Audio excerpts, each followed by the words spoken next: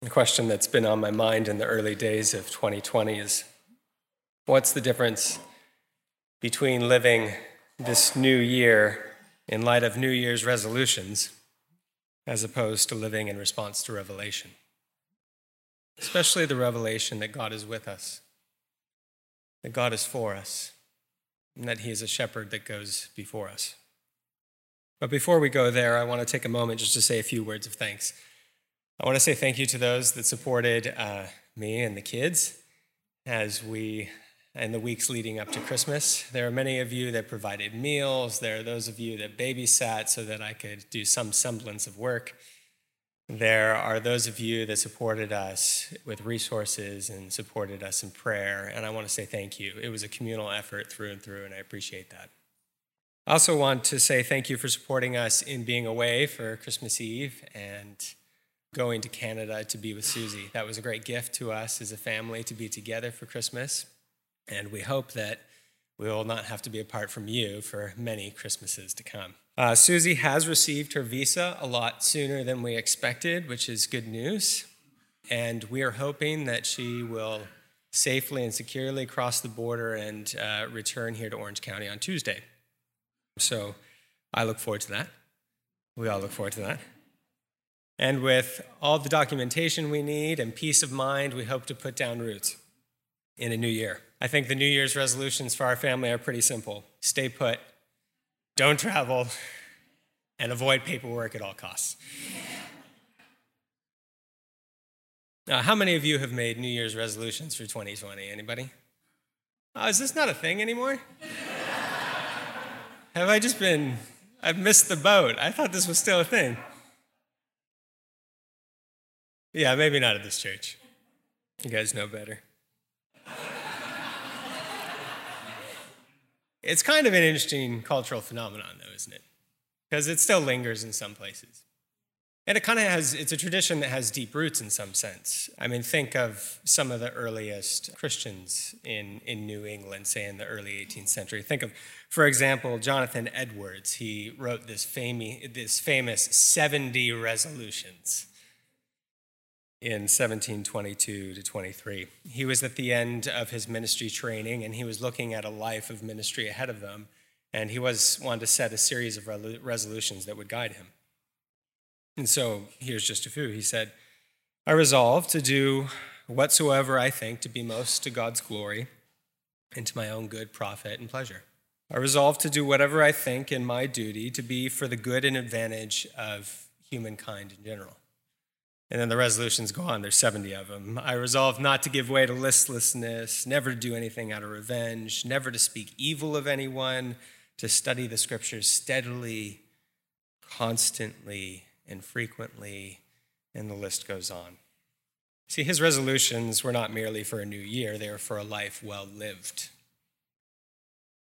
So resolutions can have their place. They can help us live with a certain sort of intentionality and meaning and purpose in the days ahead. A way of refusing to allow the ebb and flow of our cultural and circumstantial tide to dictate and determine our lives. But what I've been wondering at the beginning of this year is, what if we approached our life through a different set of categories? What if instead of resolutions, we determined to live in terms of revelations? In terms of revelation.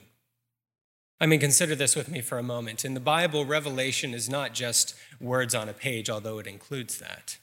Revelation is like the atmosphere in which we live and breathe and move and have our being. We live in the world, says the Bible, in which the heavens declare the glory of God, in which day and night pour forth speech. We live in a world in which God appoints and anoints prophets who say, "Thus saith the Lord." And we live in a world in which God becomes flesh and shows himself among us, a living, breathing human being saying, "This is who God is." We live in a world of revelation. So according to the Bible, all the facets of our life are to be lived as one continuous response to God's personal and multifaceted and all-embracing revelation. It is the air we breathe, is the context we inhabit. It is the reality that defines our lives. See, the potential pitfall with resolutions is that the initiative all too often lies with us. We determine the course. We set the agenda. We mark the pace. But with revelation, the opposite is the case. God takes the initiative. In Revelation, God determines the agenda and sets the pace for our life. In Revelation, he shows us the goal we're heading towards and the means to getting there. In Revelation, he opens himself up to us. In the incarnation, dare we say, even makes himself vulnerable to us. So we're faced not simply with another blueprint for living, but we actually come face to face with the source of life himself in human flesh. In Revelation, God draws near to us, and he draws us near to him so that there is a living encounter between the source of life and those who have received life at his hands. So my question for you this morning is, what would it look like if your new year was shaped not primarily by a set of resolutions it seems you haven't made,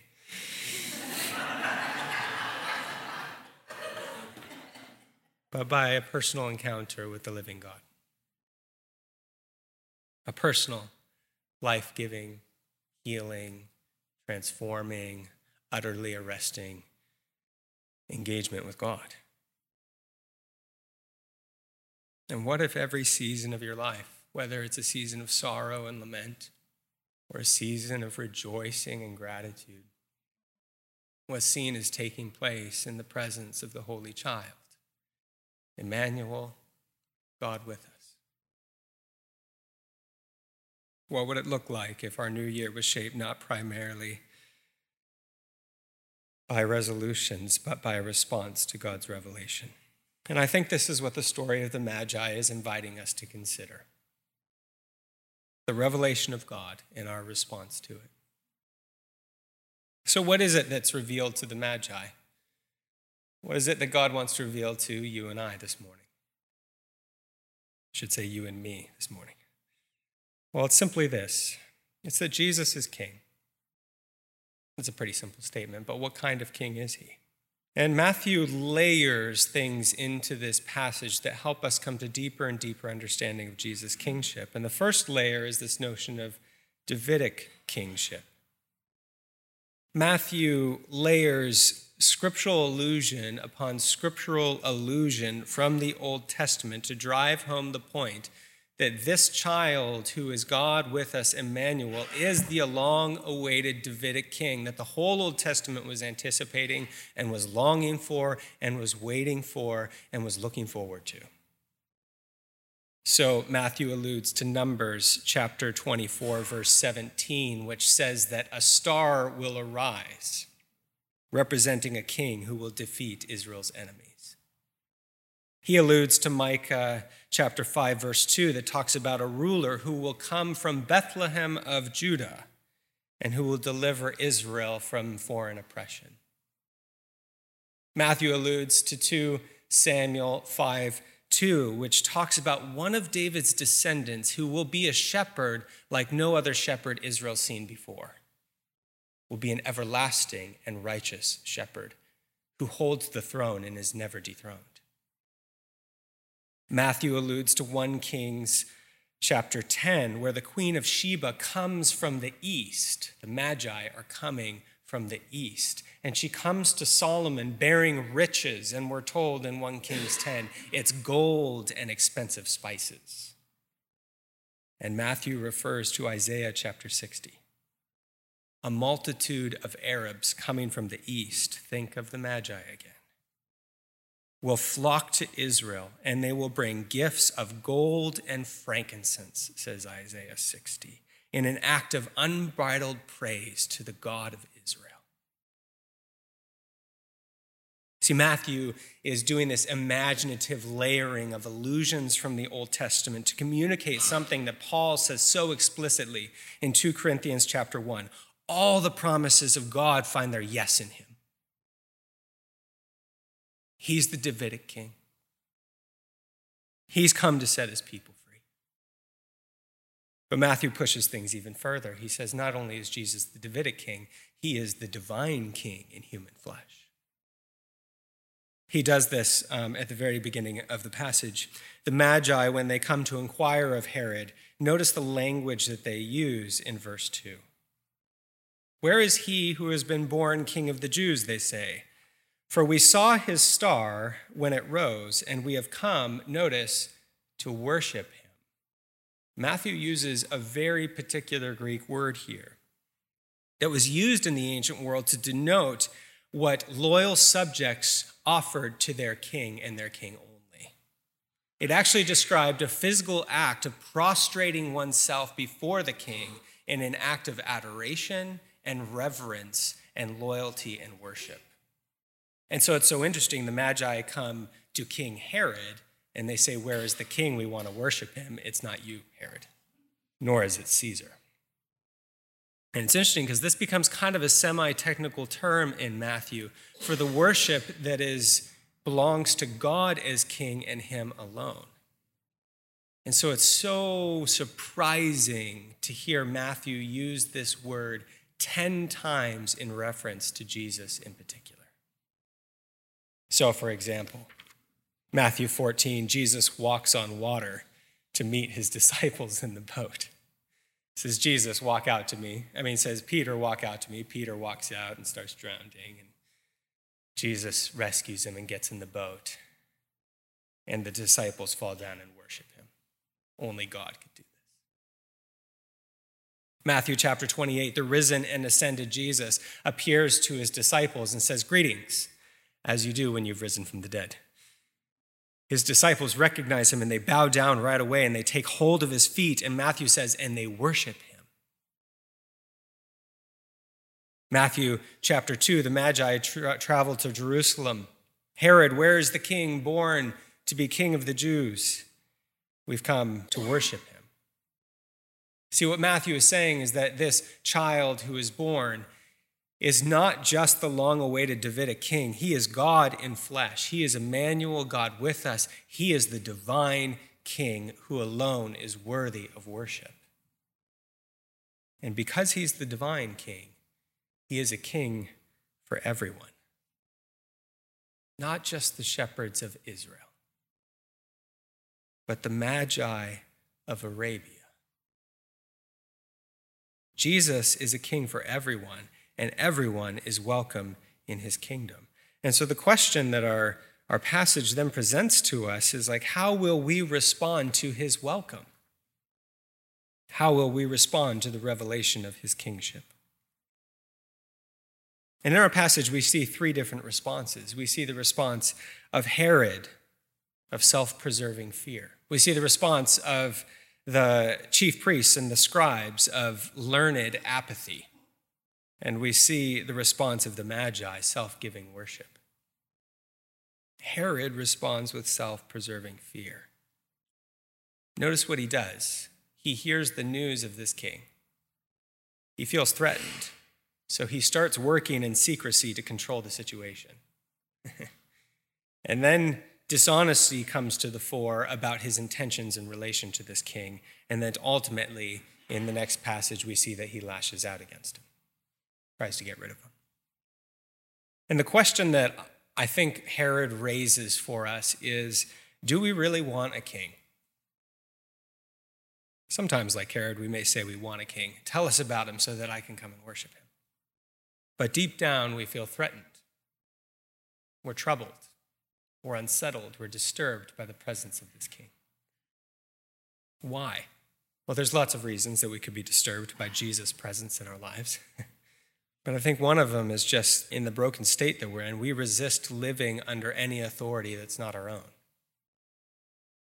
And a king is one who comes bearing sovereign authority. I think that's why the Apostle John in 1 John chapter 3, verse 4, he describes sin as lawlessness. Sin as lawlessness. We may be attracted to the teachings of Jesus. We might find his figure really interesting. We may agree with a lot of what he has to say, but when it comes to those really difficult or somewhat confusing bits, when it comes to those places where what Jesus is calling us to as disciples seems to not quite line up with what we would like him to say or what we would desire him to say, it's all too easy just to choose our own path, to assume that we know better, to chart our own way. And then I think, like Herod, where we find ourselves often is expending great amounts of time and energy to uphold the illusion of our own rightness, or of our own power and our own self-sufficiency. We've made a decision. Now we need to protect it. So that leads us into telling lies and keeping secrets and hiding weaknesses and masking fears and distancing ourselves from intimate relationships. And I think we see Herod doing this. I mean, there's stories of Herod. He went through some 10 wives in his later years. He distanced everyone that would get close to him because he feared that they would expose the illusion of his own self-sufficiency and authority. So I think he presents us with this question: the king has revealed himself to us. The king has come to be with us. The king has come to rule and reign. But do we want a king? And maybe we need to be honest that we really don't. Maybe we don't actually want a king, and maybe we would much prefer a superhero. I find it interesting that we live in a culture of superheroes. I mean, think about the number of movies that have come out in the last 5 or 10 years about superheroes. They're all over the place. We love superheroes. I had friends in Scotland who loved superheroes so much. I remember the first time we went over to their house, they opened the door and welcomed us, and they were both wearing a superhero t-shirt. And then in the entryway to their house, they had these posters that were about this big of the Marvel movies, and it was great. I didn't have much to talk about with them because I don't know. But they're great people, so it was good. The interesting thing about superheroes is they come to us in our hour of need, but then they go away. They help us, but then they leave us alone. They don't really require and demand much of us. See, superheroes save us, but then they go away. We get all the benefits, but then we're left to ourselves. We're allowed to think and feel and desire and act and relate as we please and as we choose. And the thing is that Jesus didn't come to be a superhero. He came to be a king. He didn't come to do a momentary rescue mission and then leave us to ourselves again. He came to rule and reign over the entire cosmos and over each individual life.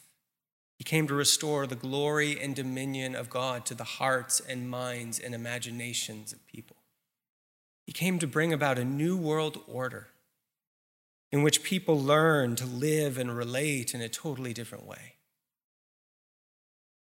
He came to bring about a spiritual revolution, taking people who are convinced that the reign of God is a threat to their freedom and persuading them that the reign of God is the source of their freedom.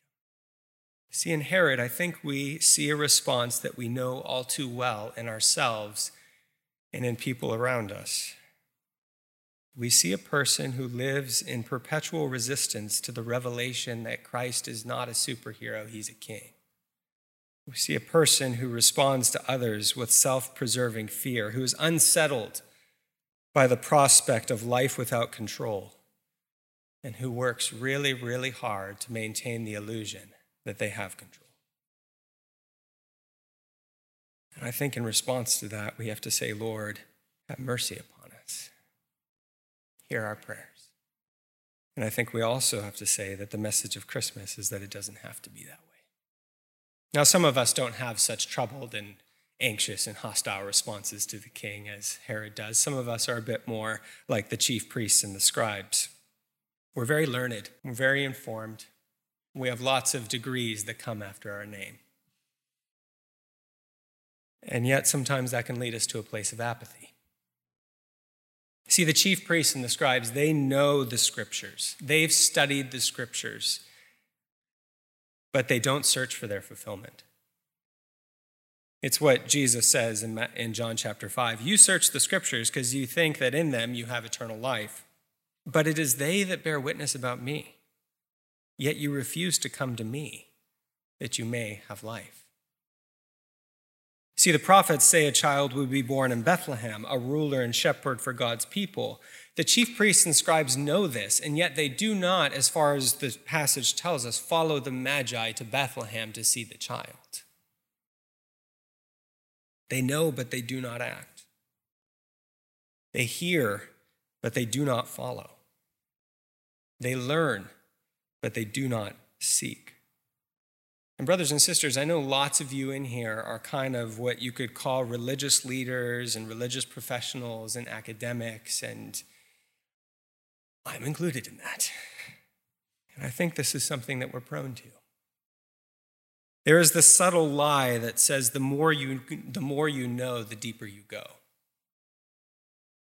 And knowledge is really good, but it doesn't necessarily take us deeper.